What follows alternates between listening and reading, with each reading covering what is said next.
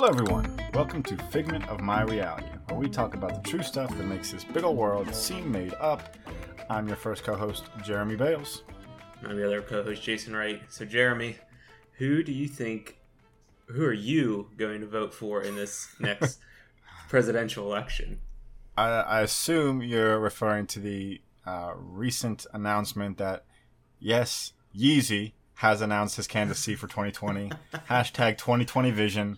I'm still holding out for Dwayne "The Rock" Johnson with the campaign slogan of "Rock the USA" to announce his candidacy.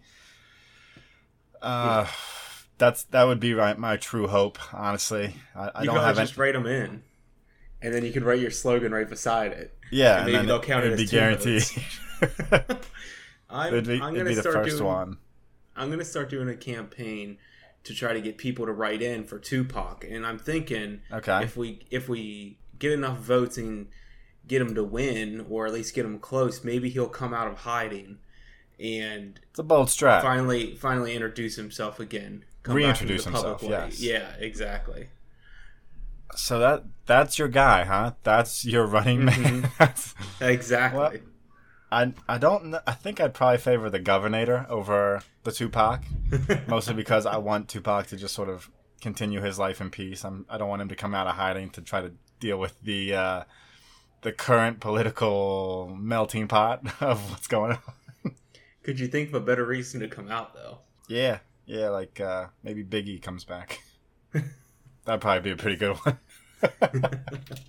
Or just all of them. See Yeah. how many we can fit in on the line. How many people can come back from the dead? Name, comma, name, comma, name, comma. And we have 5 presidents. Now we're working with something here. Now we're cooking with oil. I'm going to vote for Dwayne "The Rock" Johnson, comma, Tupac, comma Biggie, Yeezy. Comma. That way we have a nice balance. You know, there has to be an odd number so that there's someone to settle the disputes. And not only do we get the ultimate presidential group, we also create one of the best bands ever in the history of the world. True. That being the case, what is Dwayne "The Rock" Johnson's instrument? I don't think it's his vocals. His muscles. His muscles are the percussion. Yeah. I feel like if he flexes them hard enough, it'll give off like a snap of a whip. Different muscles will give different notes. Now, I think as another sort of maybe the person to be the odd number, to always have the final say in settling disputes, the one, the only, yes, Jason, Arnold Palmer. What more do you need? He was a prolific golfer and had one of the best beverages known to man in the half and half. Well, I think we steered people in the right direction for today. Yeah, and if nothing else, that's what our show is always about. Giving people positive political advice. If you take away nothing from this show, know that that's always our aim. You can interpret that however you choose to. And if you write in what we suggest, no, you won't be alone. There will be 2 other people writing that in. Yep. You, single viewer, single listener, you will not be alone. Okay, so my story today is about 2 normally passive countries in Switzerland and Liechtenstein. So for people that don't know what Liechtenstein is, I'm assuming most people have heard of Switzerland, but Liechtenstein is a very, very small country in Europe.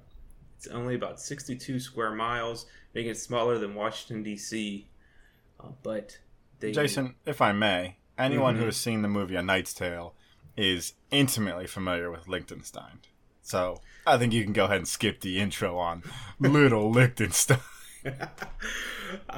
For the 1 or 2 people that haven't seen it, they have about 37,000 people in their country and no military because they're so small, but they do pack a punch in the profit wealth area. They are one of the richest countries in the world. Heck yeah. And the largest producer of false teeth. So that's interesting thing to be known for, I would say. Yeah. And then Switzerland. Oh, these dentures? Oh, they're Liechtenstein. Obviously, only the best. And then Switzerland, on the other hand, mountains, chocolates, Swiss Army knives, and usually known as a peaceful and neutral country. But if you lived in Liechtenstein, you might not think Switzerland was all that passive and neutral. In December 5th, 1985, Switzerland actually invaded, in quotation marks, Liechtenstein. And how this accidental invasion happened is the Swiss were running some practice shots on some missiles. Mm-hmm. And when they're launching these missiles, it's a pretty stormy, windy day. They probably shouldn't have been doing the tests in these environments, and some people in the Swedish army pointed that out, but they decided to do the tests anyways. And we're going for it, sir. We can't see 5 feet in front of our faces. We're going for it. And in these windy, we're pretty neutral most of the time. Why do we need? We're going for it. And it's only practice, you know. It wasn't like they really needed to do it that day. It wasn't like tomorrow it was clear skies, 70 and sunny, but not. They had to do it tonight. So they launch these missiles, get caught in the storm, blown over into little old Liechtenstein, and the missiles land in a forest and create a huge fire and do some pretty big environmental damage. Poor Liechtenstein. If you're only the size of DC, I mean, not saying DC is necessarily small. I mean, but in the grand scheme of things, being a country, right? Is Liechtenstein like bumped up right next to Switzerland? Is that what you're telling me? Oh yeah. That Switzerland like wraps around. So how unlucky do you have to be, both from the individuals firing said missiles and from the receiving end of that, to have it? You have a country that wraps around all around your country, but somehow in the storm manages to pinpoint exactly in your forest and set everything ablaze. Exactly. Sounds a little sketchy, right? Seems intentional, if you ask me. So after this damage was done, fortunately nobody was hurt, just some environmental damage. But there was that matters. It does matters. So there was some outrage or outcry from Liechtenstein about this environmental damage, which is pretty justified. I would say so. And created some political discourse for a while, but eventually the situation was resolved by Switzerland paying Liechtenstein for the impact several million francs. And is that a lot? I'm not sure. I mean, is that a lot, or is that like yen? Several million anything is a lot, right? Yeah. I mean, several million grains of sand is a lot of sand. Who can know, honestly? But they came back together and was able to push all that behind them, right? So there it is. Switzerland invaded Liechtenstein. But then they did again. What? So on accident, presumably. So Switzerland didn't have enough. They wanted some more of that political discourse. So in October 13th, 1992, Switzerland accidentally, in quotation marks, invaded Liechtenstein again. Yo, this is not an accident anymore. So the second time this happened, the Swiss Army had some cadets that they were sending on some maneuvers, getting them some training, and the cadets received written instruction that they needed to post up an observation post in Triesenberg. Triesenberg? Triesenberg, which is a small, like, quaint village with population about 2,500 people. And, is that in Switzerland? And not in Switzerland. Therein lies the issue. So there's several things that can kind of justify this. One is, since Liechtenstein doesn't have a military, Switzerland's military stands up for Liechtenstein, kind of in the place of what they don't have. Is that legit, or is that just what they say? It's as far as I know, it's legit. Okay. That'd be a pretty bold claim. What if it's just like a lie? Every time that Liechtenstein tries to communicate to the outside other countries, the Swiss just intercept their messages. Be like, no, we got it. It's okay. It's fine. So, along with representing them as their military, they use the same money. They speak the same language. Except in this town. This town, Oh they no. speak a different German dialect that traces back to the 14th century. So this little town that's not in their country, that doesn't speak their language, they quote unquote get mixed up, and It sounds like that was their mission statement, or their mission order. yeah, set up a post there. So after accidentally invading and posting up in the town, a lot of the people in the town are kind of like chilling for a while. Nobody's causing any trouble, so they don't say anything for a little bit. But then a couple of the citizens are just like, "Why are you guys here?" Mm-hmm. Yeah, reasonable question. And word climbs up the Swiss Army chain. They figure out, oh crap, this isn't our country. They pull their guys out and they apologize to Liechtenstein, and the Liechtenstein government, that was the first time of them hearing about this. They found out that they were invaded by another country by that country. Hey, when was the first one and when was the second occasion? So the first one was in 1985. Okay. December of 1985. And the second one was in October of 1992. Okay, so 7 years, time for new, Time for a second invasion. Show Liechtenstein who's boss. Like, hey, don't forget. thought you forgot about us, huh? Wow, that's creepy, man. So Switzerland's really an aggressive country. We just didn't know it. They didn't know it. It's in their innate. It's innate. And in this second invasion, nobody was harmed again, but this time there's no damages done whatsoever, so no compensation needs to be swapped. But it is a hit to the Swiss ego, and it stirs up conversations of like, do we really need this military force, and blah blah blah blah. Sure. And it's kind of just that conversation seems kind of justified, because when we roll up to 2007, the Swiss strike for a third time. Okay. All right. Now I see the plan. No, the Swiss everything is intentional now. This is my belief. Yeah, I mean 3 times I don't think that's an accident. No way. So this time it gets traced back to a dark and stormy night again, where they think they'd learn, right? Where 171 Swiss Army infantry soldiers are training maneuvers. They don't have any GPS.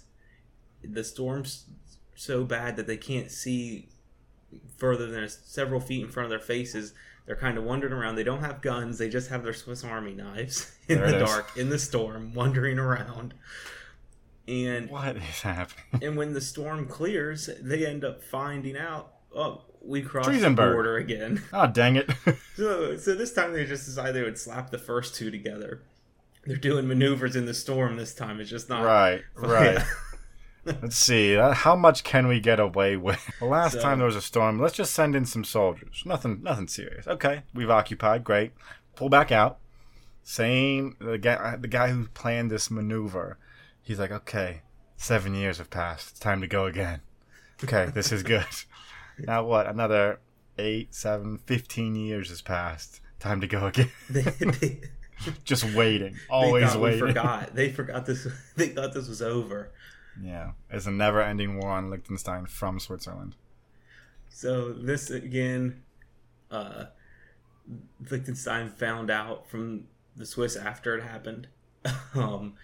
It's a embarrassment to the military again, and Liechtenstein just kind of throws their hands up in the air and says, "Who else could it be invading us other than the Swiss?" Hey, you know what? Just stay at this point. We don't care anymore.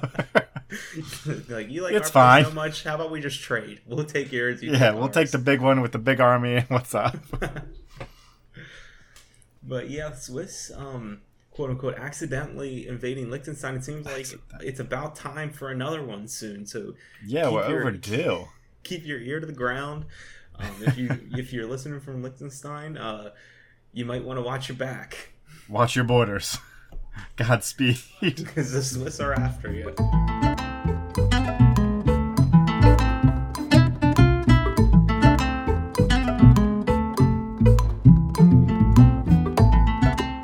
Alrighty, my turn to bring forth some knowledge, and I will again be bringing forth a Frenchman. His name is Yves Klein. It's Yves Klein, Klein. My man was born on in 1928, lived till 1962. For the majority of his life, he was an artist. He dabbled in paintings and music, and also judo, but we'll get into all of those respectfully. So, for the start of his career, everything was more or less straightforward. He put forth a couple art pieces, and some were well received and some weren't. It was in 1947, 48-ish when he started to go a little off the rails. What I mean by that, Jason, is he started creating monotone symphonies. Now, if you had to hazard a guess based on the title of what it is. I picture him just walking up onto stage by himself, staring at the audience awkwardly for about a minute and a half, and then just screeching for as long as he can, making the same noise for as long as he can. Well, you're mostly right. It is a symphony played to a single note. You're wrong, though, in that it was only as long as he could do it, because... Okay, he got all of his friends together, and that's closer. He screeched, and when he ran out of wind, the next one screeched. At the exact same pitch. So what it was 20 minutes of one note being played, followed by 20 minutes of silence. And he had multiple symphonies. The man was a genius. He just came up with, if you can believe it, more than one way to do a monotone symphony. Yeah, I would say it's however many notes there are is how many monotone symphonies he could do. Probably. What gets me with these, and I'm going to try to just leave the 20 minutes of one note, just leave that where it is, followed by 20 minutes of silence is what I read here. What do you do while you're on stage for 20 minutes? What do you do when you're in the audience staring at somebody trying to figure out what to do? What is that dynamic like when someone's looking at you after they've just done 20 minutes of a single note, just staring at you? I imagine there's a lot of eyebrow wiggles going back and forth between them. A couple like small smirks like, hey, what'd you think? Hey, what'd you think? Exactly. Like a couple eyebrow raises like, huh? That was a good 20 minutes of... How about it? Monotone, huh? Yeah? You never thought one note could sound so good, did you? Could you imagine watching somebody trying to convince you with their facial expressions that what they just did for 20 minutes was good? No, I can't, because I don't want any part about it. I have to see the thing about it, Jason, is you couldn't go up to Yves Klein and make fun of him or demean his work, because the gentleman was also a 4th degree black belt in judo. He was the first European to rise to that rank, and he did so in 1953, only 5 years after his monotone symphonies came to light. You know why he was probably the first person to do that there? Why? Because he didn't have to practice very long for his job. What are you saying? Hey, what do you say? I'm saying he takes 5 minutes, picks out his note, and then he's done. He goes practice doing his jiu-jitsu. Jiu-jitsu? It is judo, I will say. Well, you'd think so. That he was sort of basically had nothing else to worry about. But only a year later, after he achieved that rank, he went on to be the technical director of the Spanish judo team in 1954. So he was a man of varying and very high level, it seems, aspirations and accomplishments. Okay. Well, it sounds like he had one thing that he had high aspirations and showed himself skillful in. And the other one, he just blew into an instrument for 20 minutes. You're hurtful. I want you to know that. You're hurtful. Well, let's get into his artistic career a little bit afterwards. After he spent time working judo and working with the Spanish judo team, he started painting monochromes, Jason. Now, if you had to guess, based on the word and definition of monochrome as his artwork, what do you suppose those might be? And are you noticing a pattern? I feel like he probably had some type of chromatic paint. Okay. He spilled it on the ground. Or on the canvas. He just dropped his canvas into it, picked it up, donezo. Again, pretty dang close. there's a series of canvases he brought into an exhibition, and the name of the exhibition is in one of the articles we'll put in the description. But here are the titles of some of them. Blue. Orange. Yellow. Red. And pink. Now, he didn't get the reaction he wanted to from these. And Jason, made too much money selling them. Jason, the reason behind his the reaction not being exactly what he wanted is that for some reason people thought that they were part of a mosaic, that they somehow worked in tandem with each other and not standalone pieces. He was very frustrated at this, so he came back with a follow-up exhibition with 11 identical pieces of artwork, all colored blue. The fun thing about this, though, is that all of them were priced differently. Now, Jason, my question to you, what would cause a man to price these things differently? And what about different hues of blue do you think should make them more expensive or cheaper? The people want to know. What would make the color... Okay, number one, how big is the canvas? You got a small canvas, that's big fair. Canvas. That could change the price right there. How good the color blends together. Are there any brush strokes on this blue? Nice. Jason, you're showing your colors. You're showing your true colors as well. In a monochrome fashion, you are crushing the game. and if the color's significantly lighter or significantly darker, it should cost more. The further away from the neutral blue, the more expensive. So you could just do like a lot of white mixed with a little bit of blue, and you think because that's farther away from the purest shade of blue, it's worth more. Exactly, but there has to be enough blue in it that it creates a good even tone. Like if you have too much white and it's not mixed thoroughly, some parts of it might fade to just a white, and true. I mean that's going to drive the price down. Jason Wright, the art critic, ladies and gentlemen, well done. So there was some frustration with that exhibition as well. He should have went the other direction with it, right? He's just painting these however many colors he painted, and people are like, oh, they're actually interested in it for whatever reason. Sure. And they're like, these must all go together. Mm-hmm. And then he should have maybe created another painting where he used all the colors and you could align as like them, a centerpiece. Or you could align them all up where they create like one big color wheel or something. And everybody would have thought he was amazing and planned this out for so long, even though it's just colors. Whoa. Sorry. So I want to talk about another one of his exhibitions that followed. And this one he called The Void. And what he did is he removed everything from a gallery space. That's so much better.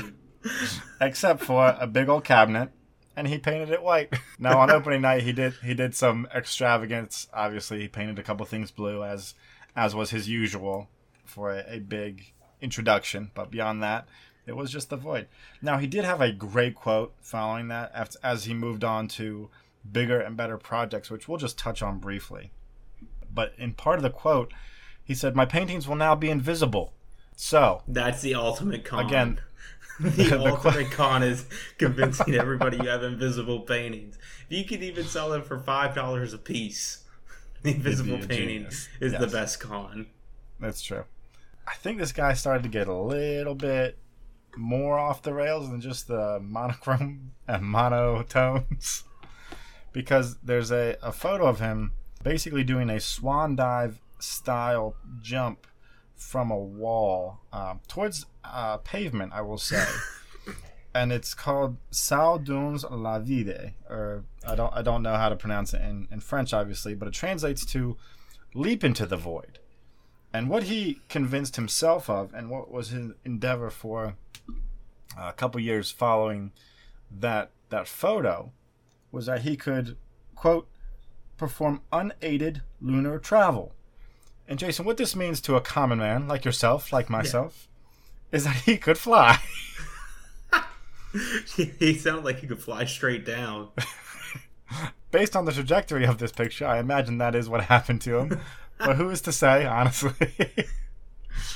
Was this guy like actually? Do you know if he was like actually famous? Like, did people pay attention to him? Yes, or was he just like a loon? I think people actually paid attention to him because it wasn't hard to find extensive details on all of his exhibitions as well as his lunar travel endeavors. So it's not like it went by without notice. And it wasn't something that was more famous after the fact. It was absolutely relevant at the time. Art is weird. Art is weird. That's a very fair assessment, Jason. But yeah, that is a bit about Yves Klein. Again, 1928, 1962, musician, judo, artist, first man to fly. We'll never know. That's going to do it for this week's episode. If you enjoyed the show, please leave a review. Helps us out a bunch. We really can't say how much. It is extensive how much the reviews matter. If you're interested in contacting us with one of your stories, or you want us to dig into something that you know about or have had happen to you, you can reach us at our social medias. Fig of My Reality on Facebook, Twitter, and Instagram, and figmentofmyreality@gmail.com. Hit us up with that fact. Our piece of reality for this week is: if you lift a kangaroo's tail off the ground, it can't hop. My name's Jeremy Bales. I'm Jason Wright. Talk to you next week.